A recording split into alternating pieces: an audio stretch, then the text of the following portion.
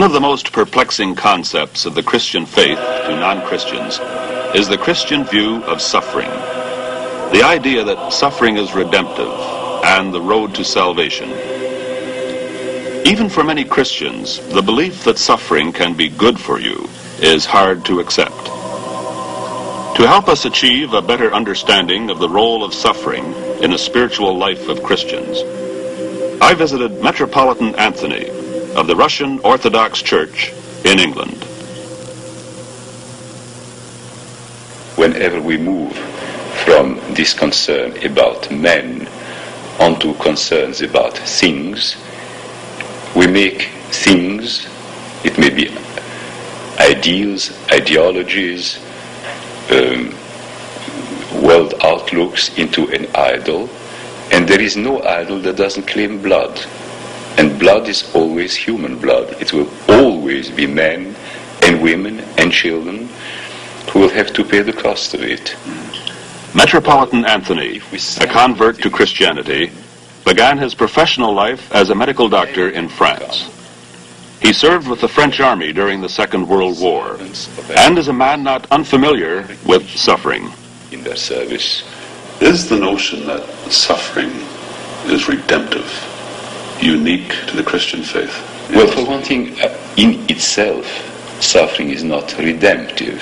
Suffering is redemptive only if it is connected with love, and when the suffering is a result of giving one's life or giving something of oneself. In itself, suffering as such may be a curse and a hell without any issue out of it. But I think that, this being said, it is true that suffering, when endured in the name of love, for the sake of love, ultimately for the sake of God and of men, in a personal way, is redemptive. And I think it is only in Christianity that it has all this fullness, because I believe that only in Christianity has history and the physical world a complete significance. Do you think the Church has always made this clear? Well, St. Paul, I think, made it extremely clear when he said that if we do not suffer the right way, we suffer in vain. And also in the Epistle to the Corinthians, when he speaks of love and says that even if I gave my body to be burnt, but had no love, it would be vain and empty. I think it is the love that gives meaning to the suffering. Otherwise, it's a purely physical event. And what? It's just that I have a feeling that many people have missed that particular point, and that they feel they can reach salvation through suffering. I think you are right. I think lots of people miss this point and many other points indeed in the gospel and in life in general, because it's much easier to work out a world outlook in which enduring suffering is meaningful than to say to endure suffering is nothing if I do not love.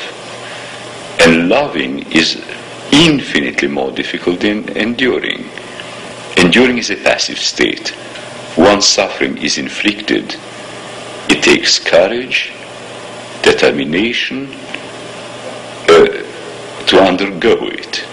While to love does not mean undergo. It means volunteer.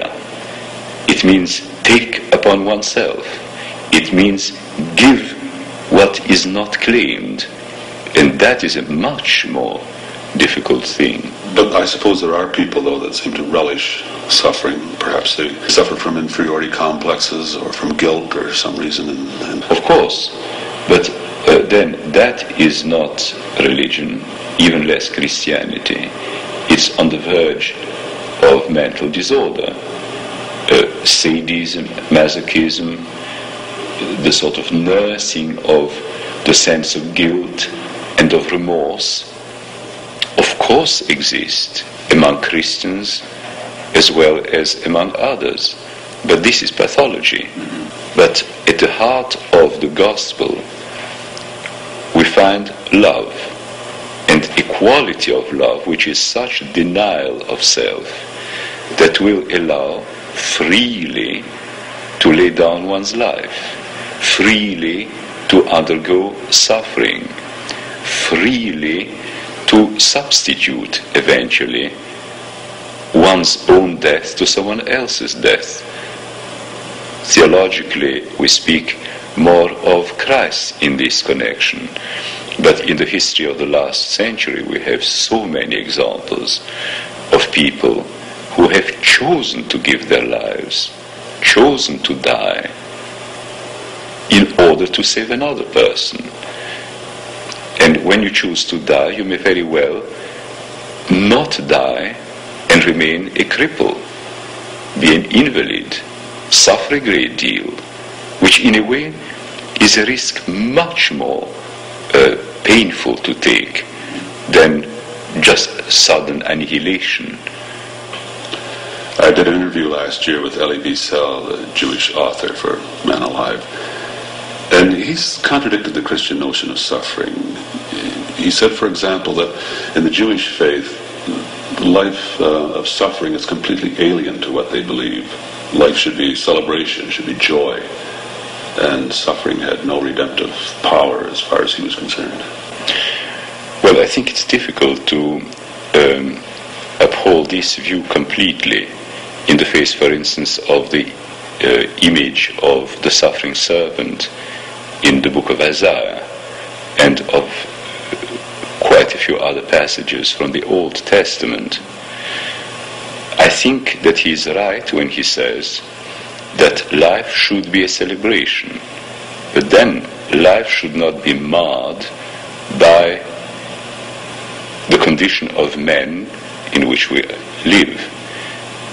Ideally, yes, it should be celebration, but in the face of a world of disharmony, of hatred, of mutual antagonism, of contrast and opposition, then suffering is inevitable as a fact, and it can be turned into a redemptive experience. Archbishop, I'd like to find out a little bit about your early life. What was your early family life like? Any indication then that you would become a priest? No, none. I spent my early childhood in Russia and Persia, because that's where my father served. And then with the immigration, we came to the West, and I was brought up as a boarder in a most ordinary school. I wasn't a believer then, in the sense that, owing to circumstances, I had had no contact either with the gospel or Christ in a personal way, or even less perhaps with the church. And to all intents and purposes, I was an unbeliever as far as believing is concerned, and very anti-church as far as going to church is concerned. When did you become a Christian? When I was about 15. I was then a member of a youth organization, and it was religious on the fringe, as it were, because it was part of being a Russian. And I was submitted one day to a priest's discourse on the gospel, on the church, and on Christ. And it revolted me to such an extent that I decided to find out whether there was any truth in what he had said. I went home and decided to check.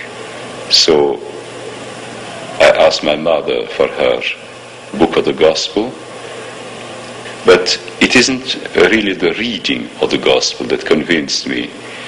It's something which probably a free churchman, an evangelical, would call a conversion experience. Because while I was reading the beginnings of St. Mark's Gospel, I became overwhelmingly aware of the presence of Christ standing on the other side of the desk. And it was so clear and so certain that I looked up the way one looks around in the street when one has an impression that someone looks at your back. I saw nothing, perceived nothing with my senses, but the certainty was so great that I knew that I had met Christ alive. And if I had met Christ alive, then all the gospel was true. You found no conflict then through your study of medical science and theology? No. You see, I never tried to make the Bible into a book of natural history.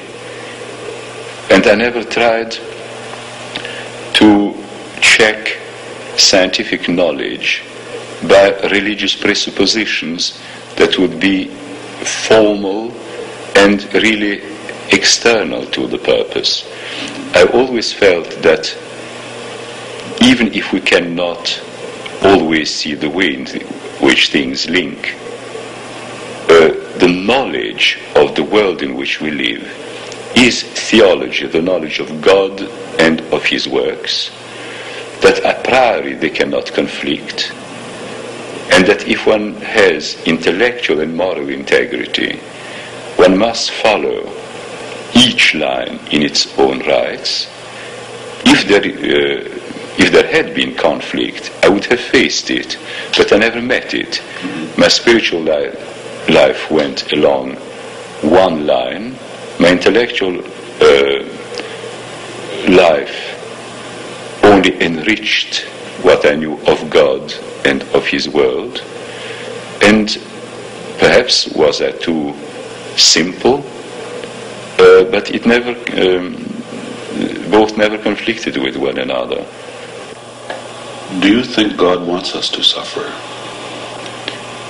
I would say, I'm sorry to be so stubborn, I would say He wants us to love, Yes. not to suffer. But suffering is always inherent to love in a world which is disharmonious, ugly, violent, aggressive, and so forth. He does not want to suffer. He wants us to love. Yet, He warns us, love means death. A shedding of blood, heart blood or physical blood. So death is at the center of suffering. Well, death is the full measure of it. Death is really, with its sharpness and its finality, the test of your readiness to love.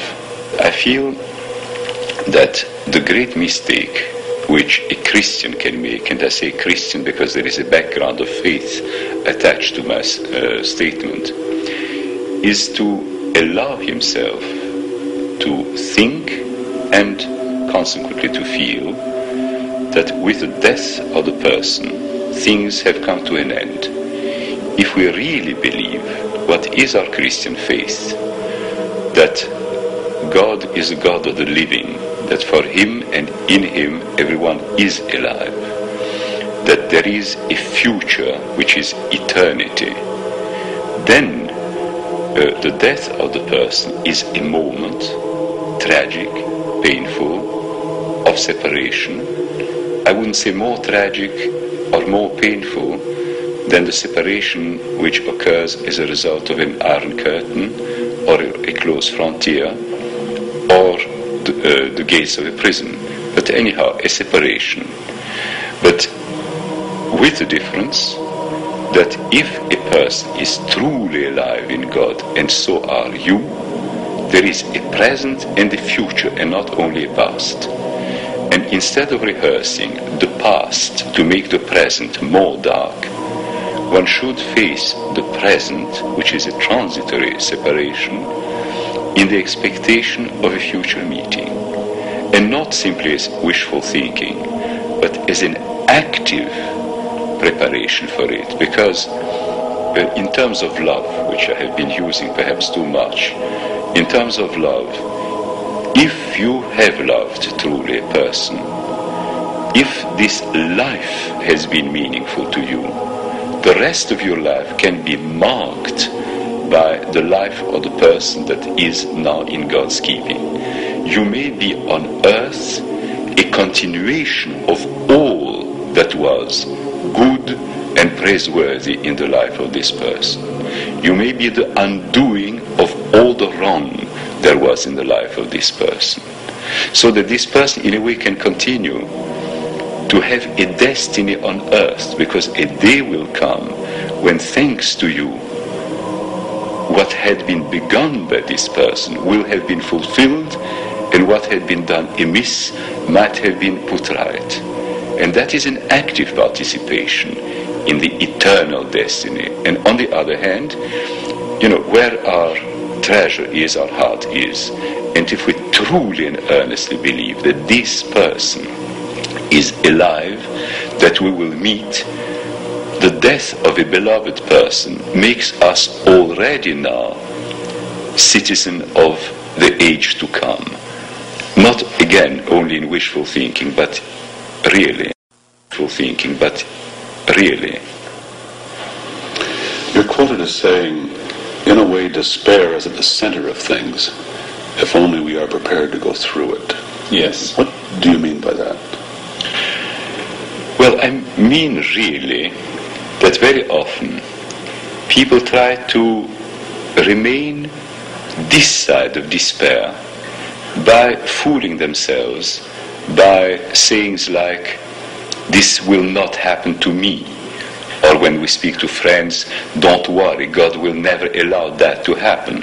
Which is perfectly untrue, but because it happens to you and it will happen to your friend, perhaps inevitably, perhaps with a certain amount of probability.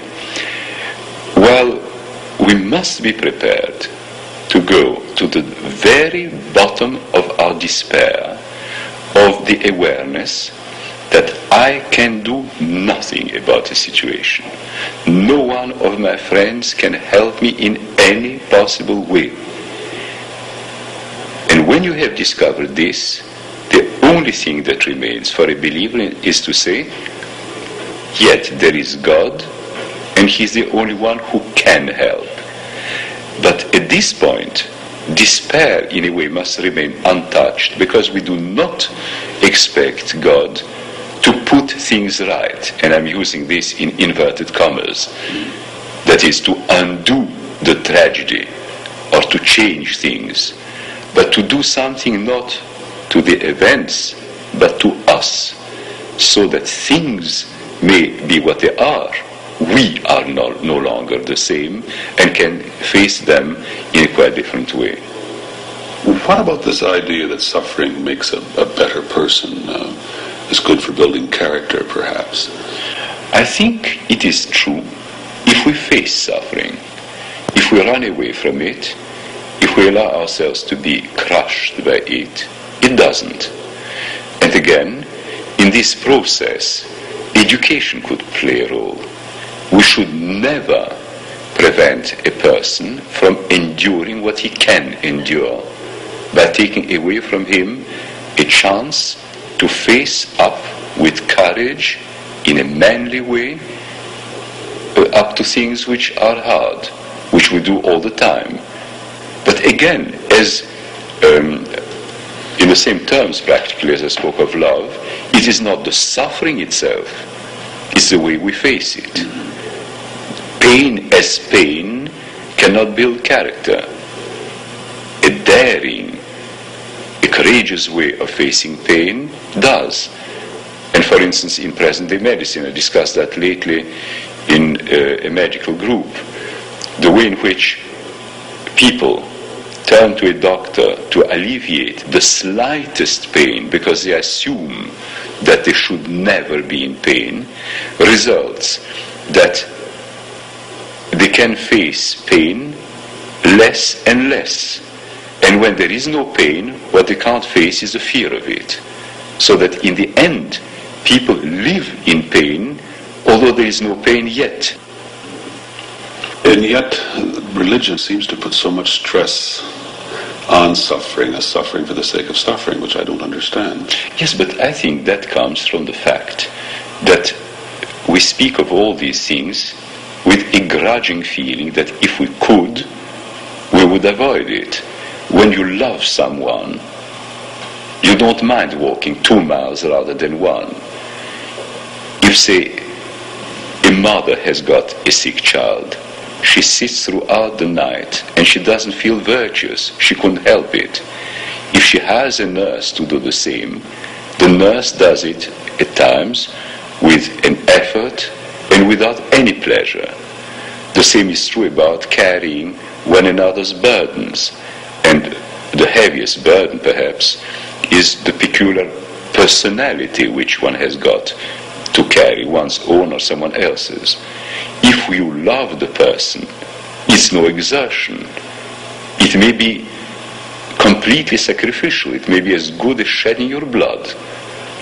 But you don't do that grudgingly, and you don't speak of suffering, you speak of love. And I think that when Christians or non-Christians begin to speak so insistently on suffering, they are indirectly saying, I haven't got enough love to do it with joy. It is not celebration, it's pain.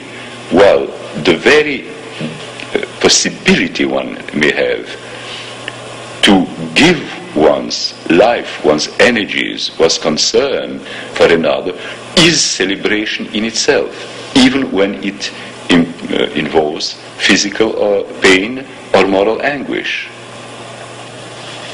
The greatest example of suffering for Christians is Jesus on the cross. What is it about Jesus that has sustained our interest for so long, more than other messiahs? Well, I think 2 things. The fact that he was truly the Messiah, which speaks for itself, as it were. You know, the way in which there is inner convincingness in things true. And the second thing is that his life and death were such a demonstration of perfect self-forgetting love and such an act of faith in us. I think both are essential. On the one hand, we see in him an incredible depth of love. As he puts it, no one is taking my life from me. I give it freely. And this is something which very few would do. But on the other hand, why it hits at us is that it isn't given for his own sake, as it were, but because he believes absolutely that his life and death are not in vain, and that there is enough in us to respond to it. This faith of God in us, demonstrated by the life and death of Jesus, is something that always grips me. What is the relevancy of Calvary today?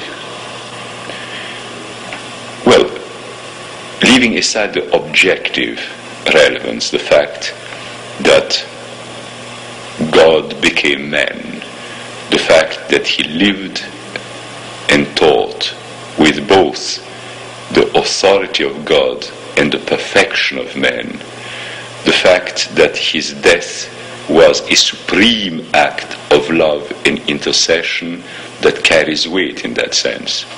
But apart from this, as far as examples are concerned, it is the greatest challenge I can imagine, because it is a challenge of pure love.